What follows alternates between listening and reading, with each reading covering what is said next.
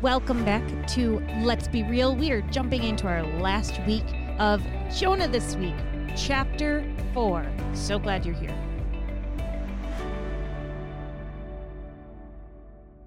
Okay, so I'm a little sad that Jonah is coming to an end. I've had so much fun learning so much about this book that, I knew the story. I know where it is in the Bible, but you don't often land in Jonah and sit there very long. So this has been a lot of fun for me.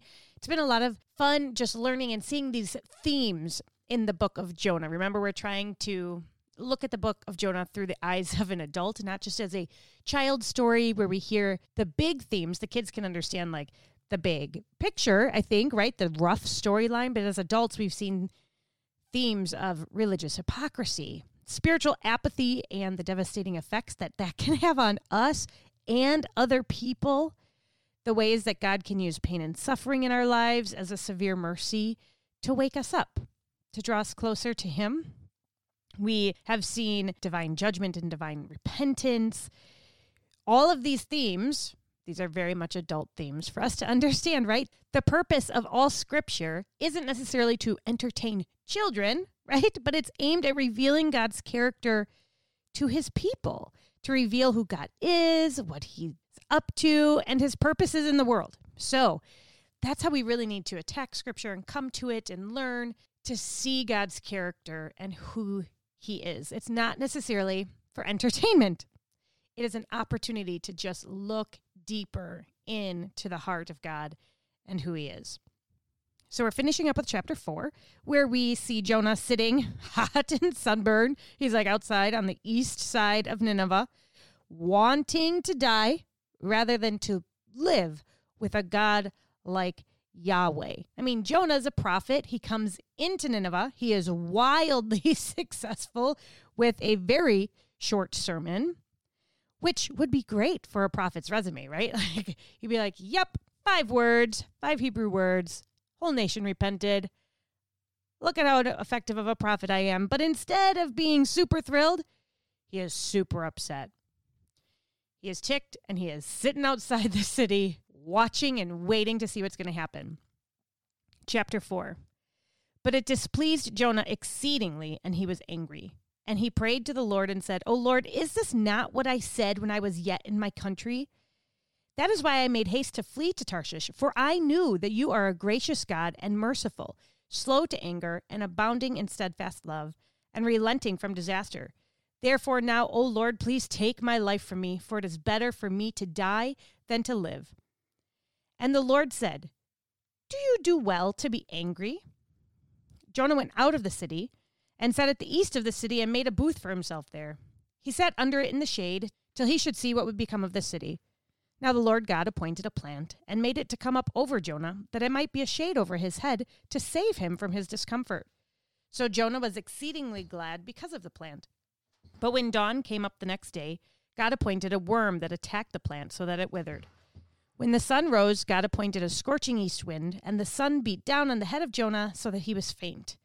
And he asked that he might die and said, It is better for me to die than to live. But God said to Jonah, Do you do well to be angry for the plant? And he said, Yes, I do well to be angry enough to die. And the Lord said, You pity the plant for which you did not labor, nor did you make it grow, which came into being in a night and perished in a night. And should I not pity Nineveh, the great city, in which there are more than 120,000 persons who do not know their right hand from their left, and also much cattle? So here we have Jonah. He's angry. Oh, dear Jonah. And he's praying to Yahweh. He is like having a venting prayer. Have you had one of those before? He is letting God have it. He's like, Isn't this what I said? Like, I told you. I knew this is what was going to happen. So just take away my life. It would be better for me to die than to live. Like, oh, Jonah. Verse 2 of chapter 4 says, This is why I made haste to flee from Tarshish, for I knew that you are a gracious God and merciful, slow to anger and abounding in steadfast love, and relenting from disaster. Now, for an ancient Hebrew, this would be like a super common, famous verse kind of used in the Old Testament, they would know this one. It's kind of like our John 3:16 in the New Testament, right? Like this verse, those words, gracious, compassionate, abounding in steadfast love, slow to anger, that verse is repeated over 12 times in the Old Testament. So it is very popular. He's actually quoting Exodus 34:6. And he's quoting a verse that God is actually saying about himself. So they're sitting at Mount Sinai. God reveals the 10 Commandments. Number 1, no other gods before me. Number 2, make no idols. What did the Israelites do? They make idols. Like, well, that didn't work very well. God is like, all right, you know what? I'm going to destroy my people. Forget it. This isn't working. Moses intercedes. He's like, wait. And God relents. Moses says, why? And God replies. And he says, I am gracious. I am compassionate. I'm slow to anger. I'm abounding in steadfast love. He's talking about himself. So here we actually see Jonah taking God's actual words and just throwing them back in his face. I knew you were like this. You have been since day one. Like, I knew it. The irony here is Jonah actually wouldn't even exist as an Israelite if God wasn't like this. Like if he hadn't saved his people, if he hadn't made a people unto himself. So Jonah, he's just super angry, right? To the point where he's completely irrational at this point. He's like, I knew it. You love to forgive people who don't deserve it. You like to do this stuff. This is why I ran. You made me come here and I didn't even want to. Jonah 4. He is losing it and he's mad at God for being too nice. Jonah actually seems very ridiculous and laughable when we're looking at him. I think we can empathize a little bit. Sometimes we're like, oh, you're being too nice. We'd like to cast that judgment. What we get to see when we look back at this is just I've heard it say it, the scandal or the dark side of God's grace and mercy is the liberality of his grace and the wideness of his mercy. We come to the Lord to receive his grace and his mercy, and we're humbled by him, and we love him, and we're in his presence. But then, there are other people in our life that we might really despise or have really hurt us, and you kind of give them the side eye when you look over at them. Like, well, they don't deserve it. Do you know what they did to me? I think we can probably comprehend the anger and the motivation for Jonah's anger with God. If we were in the same situation, we might even say the same thing. I've heard it said that the ground is level at the foot of the cross. We all get to be there. His mercy is wide and his grace is deep. It's great for us. We love having it. But then we're like, but those people over there, are you sure, God? So back in 2006, there was a Amish schoolhouse shooting. I don't know if you guys remember this. There's a very difficult movie to watch on this on Netflix. I think it's called Amazing Grace. But the milkman for a small community, I believe it was in Pennsylvania or Ohio. One of them, doesn't much matter. The milkman goes to the school and he takes hostages. He puts all the girls in the school. He shoots 10. I think 7 die. Some of the boys get away with a mom or a parent that was there helping, and they run for help. I think he chases them down. Like, it's just this horror story of this small, peaceful community. On that same day of the shooting and the killing of these girls, the grandfather of one of the girls who died goes to the home of the parents of the shooter. He consoles the parents. It's said that he hugged the mother and held her for an hour as she sobbed. They came to offer their forgiveness. Immediately after this happened, the Amish set up a fund for his children and his widow. They fundraised to help continue to support them. After the funeral and the comments and the witness and the testimony from the family and from the widow said, we have never experienced such forgiveness and love and grace as we did in the wake of this. from this community, from these people that chose immediate forgiveness for someone that did such great and wicked harm. Their commitment was to Jesus. It was to forgive their enemies, and the influence from that has changed lives. This is a picture of scandalous grace and mercy that is so wide that it includes the people that you hate or despise, that wronged you, that did evil to you. This is where grace becomes disturbing and amazing. What would we do in that situation? I can honestly say I have no idea. We see God step in to this relationship with Jonah, and he goes to him 3 times to bring Jonah along, to help him understand his grace in this new, big, broad way. In verse 4, God tries first, and he asks a question. Do you do well to be angry? He's asking, is your anger legitimate? And you know Jonah's response to this one, it kind of cracks me up. He stonewalls God. He ignores him. He doesn't even answer him. I envision Jonah like giving him the hand, looking away, and he walks out of the city. He heads east. He goes and he makes himself a shelter, and he's just waiting to see what would happen. Jonah ignores God altogether. This isn't the first time. We've seen him do this before, right? He doesn't want to hear it. So this first try, God's like, hey, Jonah, really? Like, he's talking about grace. Not working. He walks out. He makes a shelter. What do you think Jonah is waiting for? He is headed out. He's made a shelter. He's camping out, and he's waiting. Probably doesn't sound like he's waiting for something good to happen, right? We kind of know in the mind of Jonah. We've seen his character enough we know what he wants to happen. He does not want these people saved. He's probably like waiting for fire and brimstone, like a whole Sodom and Gomorrah event. Like, I'm waiting to see these people burn. I mean, guessing, but I think it's probably a fair guess. Jonah is pretty upset with God right now, right?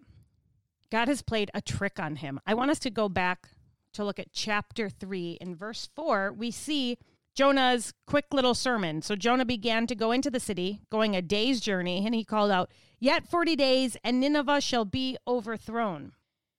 Remember, we talked about how odd his short sermon is. He doesn't mention their wickedness that God has asked him to call on and show them in chapter 1. He doesn't even mention God, Yahweh, right? He doesn't even say why this is happening. I mean, this gets better. We kind of talked about that last week, this odd sermon, right?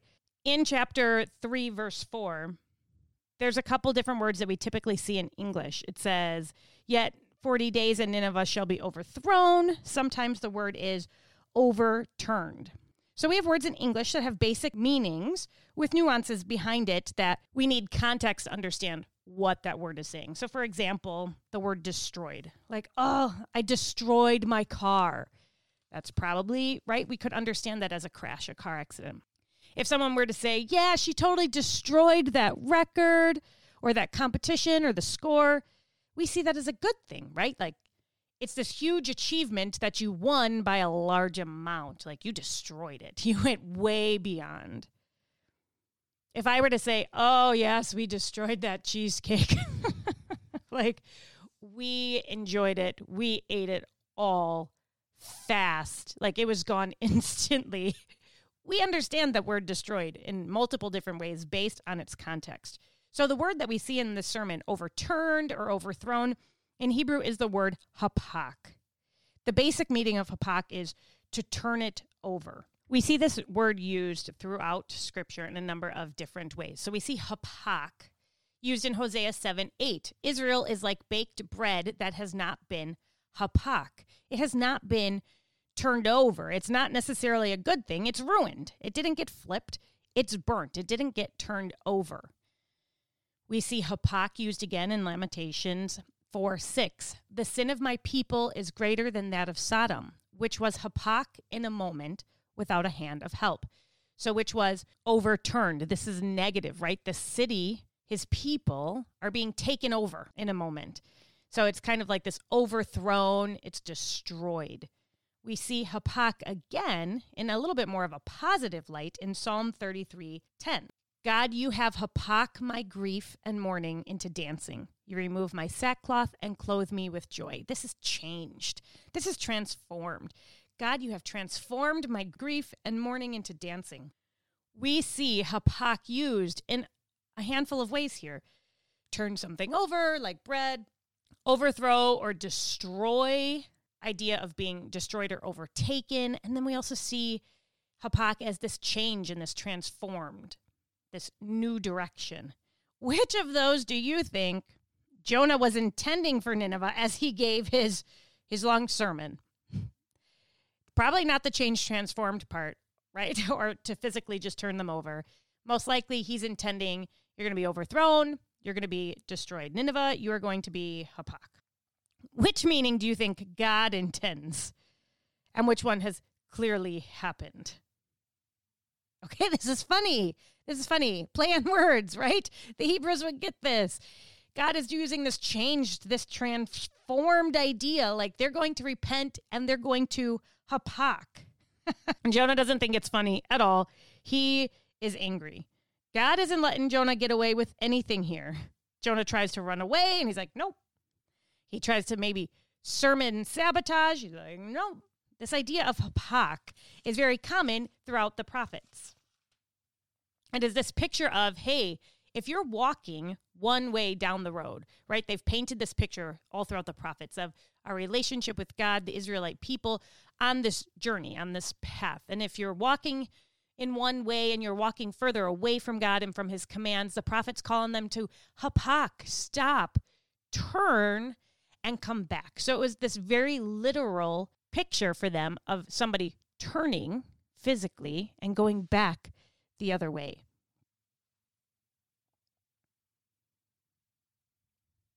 And then we see Hapak used in all of these different examples. Jonah is livid. What he intended for bad, God is going to use for good. Jonah's sitting outside the city. He's waiting for something bad to happen, and God is going to engage him a second time. Remember the first time the question didn't work. Jonah just kind of stonewalled him. Now the Lord God appointed a plant and made it come up over Jonah that it might be shade over his head to save him from his discomfort. So Jonah was exceedingly glad because of the plant. But when dawn came up the next day, God appointed a worm that attacked the plant so that it was withered. When the sun rose, God appointed a scorching east wind, and sun beat down on the head of Jonah so that he was faint. And he asked that he might die, and said, "It's better for me to live than die." But God said to Jonah, here's attempt number 2, "Do you do well to be angry for the plant?" So God's like, all right, I'm going to try a new tactic. I'm going to try the small plant tactic here. We've got a new technique. But Jonah is so angry. He wants to die. He's like down in the dumps. But then Jonah's extremely happy about the plant. Okay, it's pictures of like extremely upset, extremely happy. This is the first time I think we see Jonah happy in the whole book, right? He has this plant to provide shade, and then at dawn, God provides a tiny worm, scorching east wind, and now Jonah's like, I'm back down. I want to die again. It's comic. It's this up and down. Like, I'm good, and then everything, it's the worst in the world, and I'm happy, and then it's horrible. Have you ever taken a toddler to the checkout aisle at the grocery store? It's sort of like that, right? Where you get to the checkout aisle, and you look, and they're in the cart, and they're sitting there, and they're like, look at all the candy. Like, they're in this place of euphoria, like, ta-da, I want that, and I want that, and I want that. And they might even be grabbing stuff, right? They have this moment of pure joy and excitement and being so happy and thrilled because of what they think they have. And then you're like, no, honey, not today. And you take it out of their little hands and you put it back. And what happens? Meltdown, like total meltdown. It's this extreme high to just angry chaos low. This is what I'm picturing here with Jonah. I even kind of picture this whole scenario like trick-or-treating here in the state of Wisconsin, because it can be like, yay, the kids are super excited, we're trick-or-treating, but then it's freezing cold out. So while they're walking from place to place, it's like, are we done? Are we done? And then they run to another house and they're like, oh, more candy. And then they walk maybe too far to the next house. They're like, can we be done? I'm so cold. Sometimes it's rainy too, so now they're cold and wet. But then they're like, oh, wait, more candy. And then they come home and they dump it all out. My kids like to sort and organize their candy. I hope other people's kids do that too.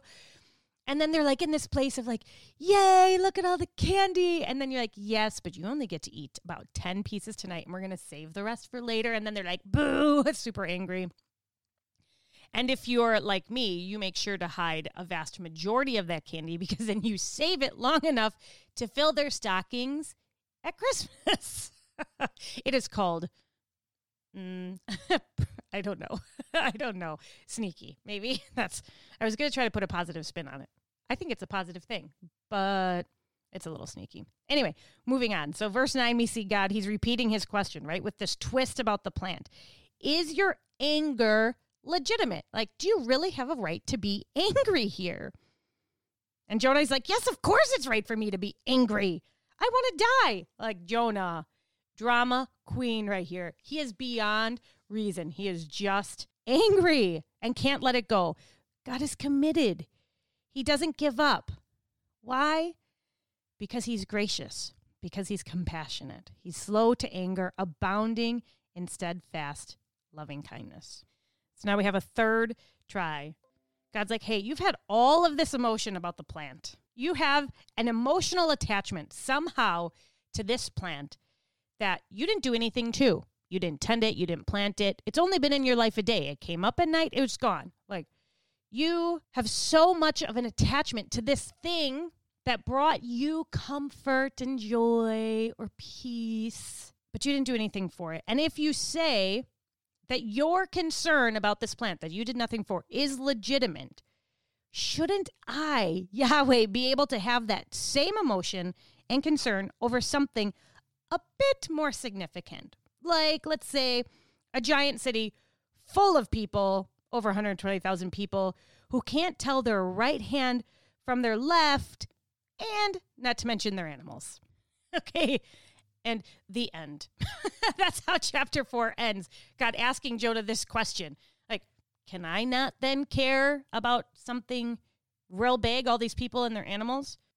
It's so strange, this ending, but pretty brilliant. So this first try, God is trying to expose how foolish it is for Jonah to be angry for him showing grace to the Ninevites.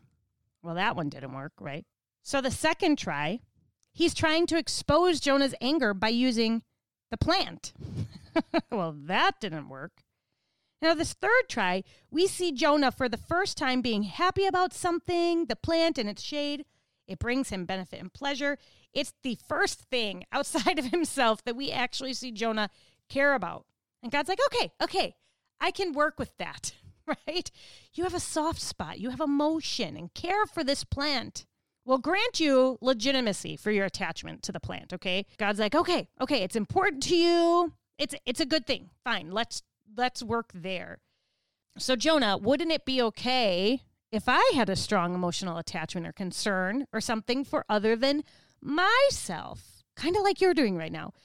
And maybe you could grant me something a little more important, like these human beings who are all made in my image. There are these people who are described as not knowing their right hand from their left. This is a pretty interesting Hebrew turn of phrase here.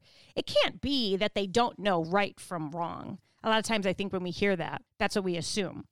But God clearly expects that they do know their right from wrong when he casts judgment on their behavior and they respond accordingly, right? Because he knows that they should have known better. So when he casts this very brief judgment through Jonah, they repent because they are able to be like, oh, you mean what I was doing was wrong? And this idea of not knowing the right hand from their left, it seems to be sort of an idiom, that they're misguided, that they're lost, both spiritually and morally.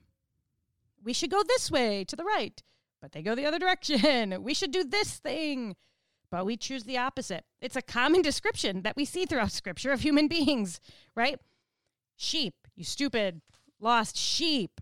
Now, God's not excusing the Ninevites. He's saying they didn't know better. They will be held accountable, but they're lost and they're misguided. And this is where their injustice comes from. Jonah, you're all worked up about your little deal and your plant. Okay, fine. But can't you see that I might be worked up about thousands of humans and their pets?" That's always funny.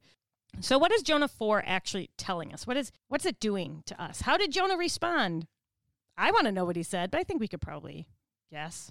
But if we're focused so much on his response, it might make us miss the whole point of the whole book. The story really wasn't all about Jonah anyway, was it? What was the story actually about? It was God and his Israelite people. It's about you and me. The real question really should be taken at the end of this book is, how am I living in response to God's question? Jonah is this ridiculous caricature of a people who grasp the scandal of God's grace and that God loves your enemy as much as he loves you. When this all settles in, especially after someone hurts you, this chapter can kind of hurt. It packs a little bit of a punch. Like, yeah, I don't really feel that way. I don't really know always that I see these people that have hurt me on an equal playing field as me and deserving God's grace. God is trying to get Jonah outside of himself. I mean, Jonah, he clearly thinks that the Ninevites are like the worst sinners ever, right? Yet in this story, who is the most hateful, hard-hearted person? It's Jonah. God is gently trying to get Jonah to see what's happening here. That you, Jonah, are indeed a member of God's covenant people. But that doesn't for a second excuse your religious hypocrisy and your superiority. You are just as lost and broken and misguided as they are. Don't you see that, Jonah? Shouldn't I be concerned about them? And this really kind of opens up this theme of chapter 4, that God loves your enemy. He does. We can think about this and be okay with it. We can get on board with it. Yes, God loves my enemy. I understand. He's gracious. He's compassionate. He's slow to anger. He loves everybody. He loves my enemy. That's fine. That's good. But please don't expect me to. Oh, this is a core fundamental premise of the gospel. Forgiveness of one's enemy. This is what God is doing for us at the cross. Jesus talked about this stuff all the time. We see it in Luke 6:27 and 28. But I tell you who hear me, love your enemies, do good to those who hate you, bless those who curse you, pray for those who mistreat you. This can be tough. We can think, yeah, God, you do that, but I'm taking a pass. No thanks. Not gonna. At least not today and not for a while. I just can't. I am not ready. This is his announcement of the kingdom of God in him, in Luke. This is what we're seeing. There's a whole new way of living in God's world, and I have arrived. In him and Jesus, people are reconciled to God. We're people who have made ourselves enemy of God through our own self-absorption and selfishness, thinking that we are the star of the show and God is just a player in our own story, along with everybody else, where some of us are train wrecks and others are quite proud that they aren't affecting others along the way, right? Like this religious pride. We all do this in one way or another. We hear this and we think, nah, it really doesn't work that way in real life. Jesus says, no, you have it upside down. This is how God made us to live, fully reconciled to God and other people. Loving your enemies, doing good to those who hate you, bless those who curse you, and pray for those who mistreat you. But you don't have to do it alone. We do this because God is like this already, right? He is gracious and compassionate, slow to anger, abounding in steadfast love, who loves to relent from sending calamity.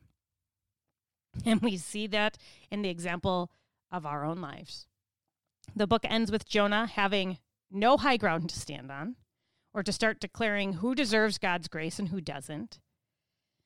The mess of this world, all the wrongs that have happened, it ends at the cross. And the community of people who live around the cross, us believers, we're called to live differently. And not because we think that we're better, but because we've been shown grace and compassion, treated by a God who is slow to anger and abounding in steadfast love. Jonah 4 and Jesus deconstruct the idea of what an enemy is.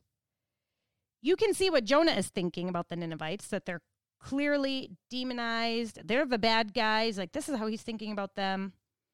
And yet they're the ones with the soft hearts that turn to God immediately. Jonah's the bad guy. Jonah's the one struggling here with the hard heart, but he can't even see it. And this is what happens to us with our enemies.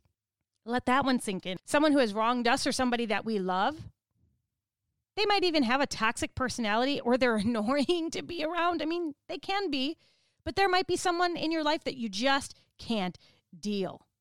It's really hard. You know what? It's okay. It's okay to struggle to be around someone, but the issue is what you do with that repulsion or those emotions. What do you do with that? Most of us fixate on the things that they've done to us, and we reduce their complex humanity, right? Their family, their origins, the things that have been done to them, their personal story. We shrink that down and wrap it all up in the thing that they did to us. Someone lied about you. All of a sudden, they're like, yeah, they're a liar. The picture in our head about them, it's not pretty. We've reduced their humanity to that image and that label that we made. Liar. Not even thinking about any other part of their being, their personhood, who they are, that God's created them in his image as well. And because we were the ones wronged by what they did and what the label of them we have, we tend to paint ourselves as the very opposite of them. We kind of put ourselves up a little higher by default. This is what we get in Jonah 4. Jonah is so blind to the line of good and evil that is running right through the center of him. He thinks everyone else is the problem. We are all contributors to why this world is the way that it is, every one of us. Some people are screwed up in more different ways than others, but that line of good and evil, it goes right through each of us. We have all made ourselves enemy of God at some point, and that is the point of the cross. If we hadn't, we wouldn't need the cross. We stand before the cross, and we receive it, and we take in the grace, and we have the audacity to look around and be like, ooh, yeah, but not them. Or, God, are you sure about that one? Like, no, not over there. The gospel is liberal grace and wide mercy for all who come. This story of Jonah is about God and his own people. He's trying to open their eyes and their hearts to how messed up they are and that they need his grace as much as everyone else. God brings Jonah into contact with his enemy on purpose just to teach him something. Think of that in your own life. Can you think of someone? Can you think of somebody that you're like, ooh, I would not want to run into them right now, or I just can't talk to them yet? Or somebody in the past who have really done you wrong. Could it be that that person is in your life as a divine invitation to grow and mature in your experience of God's grace? Not just in receiving his grace, but to begin by showing it to someone else. Not just mentally assenting to it, right? But letting it flow through you and getting it put into action. Could this be the next step of growth for you? Are you going to be like Jonah? The first step of loving our enemy is to recognize our common humanity and the brokenness that we share. God is asking Jonah, shouldn't I care about the misguided Ninevites? Like you too? The same way I'm committed to you? Could it be that these people that you struggle with or have a hard time with, could it be that they're in our lives precisely because God is inviting us into a deeper experience of his grace by allowing us to show it to somebody else? This is a challenging, difficult, raw, real lesson. God, we come before you today, thanking you for the picture and the story of Jonah. God, as much as we don't always like it, we thank you for the mirror that this book has held up to ourselves, for the questions and the challenges that we need to wrestle with in our journey, in our walk, our relationship with you, and in our relationships with others. Lord, help us to point people to the cross. Help us to show grace because you did first, to love our enemies, to pray for those who hurt us. God, help us to experience richness in the depth of your grace. We will absolutely need your help in this temporal, emotional life. It can be so difficult, God, to offer grace and forgiveness and truly mean it, and to walk away with a soft, tender heart, one that's compassionate, one that's slow to anger and abounding in steadfast love. We know, God, that is you, and that you can work through us. Help us to be open to that and not blind to it, or to refuse it altogether, but to grow in the deepness and the richness of your grace. We pray these things in your name. Amen.